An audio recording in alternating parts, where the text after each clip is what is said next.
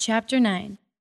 With Christ as my witness, I speak with utter truthfulness. My conscience and the Holy Spirit confirm it. My heart is filled with bitter sorrow and unending grief for my people, my Jewish brothers and sisters. I would be willing to be forever cursed, cut off from Christ, if that would save them. They are the people of Israel, chosen to be God's adopted children. God who revealed his glory to them. He made covenants with them and gave them his law. He gave them the privilege of worshiping him and receiving his wonderful promises. Abraham, Isaac, and Jacob are their ancestors. And Christ himself was an Israelite as far as his human nature is concerned. And he is God, the one who rules over everything and is worthy of eternal praise. Amen. Well then, has God failed to fulfill his promise to Israel? No, for not all who are born into the nation of Israel are truly members of God's people. Being descendants of Abraham doesn't make them truly Abraham's children. For the scriptures say, Isaac is the son through whom your descendants will be counted, though Abraham had other children too. This means that Abraham's physical descendants are not necessarily children of God. Only the children of the promise are considered to be Abraham's children. For God had promised, I will return about this time next year, and Sarah will have a son. This son was our ancestor Isaac. When he married Rebekah, she gave birth to twins. But before they were born, before they had done anything good or bad, she received a message from God.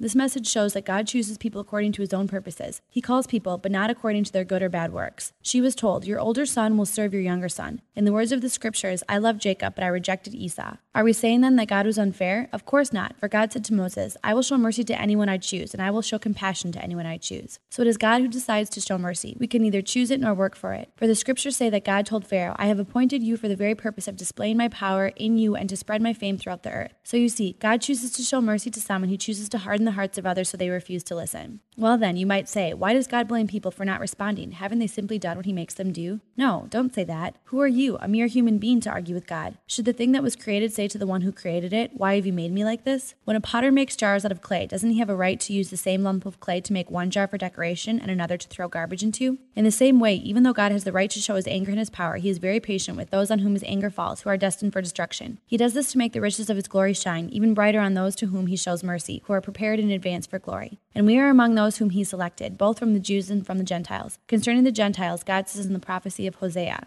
those who are not my people, I will now call my people, and I will love those whom I did not love before. And then at the place where they were told, you are not my people, there they will be called children of the living God. And concerning Israel, Isaiah the prophet cried out, though the people of Israel are as numerous as the sand of the seashore, only a remnant will be saved. For the Lord will carry out his sentence upon the earth quickly and with finality. And Isaiah said the same thing in another place. If the Lord of heaven's armies had not spared a few of our children, we would have been wiped out like Sodom, destroyed like Gomorrah. What does all this mean? Even though the Gentiles were not trying to follow God's standards, they were made right with God, and it was by faith that this took place. But the people of Israel who tried so hard to get right with God by keeping the law never succeeded. Why not? Because they were trying to get right with God by keeping the law instead of by trusting in him. They stumbled over the great rock in their path. God warned them of this in the scripture when he said, I am placing a stone in Jerusalem that makes people stumble, a rock that makes them fall. But anyone who trusts in him will never be disgraced.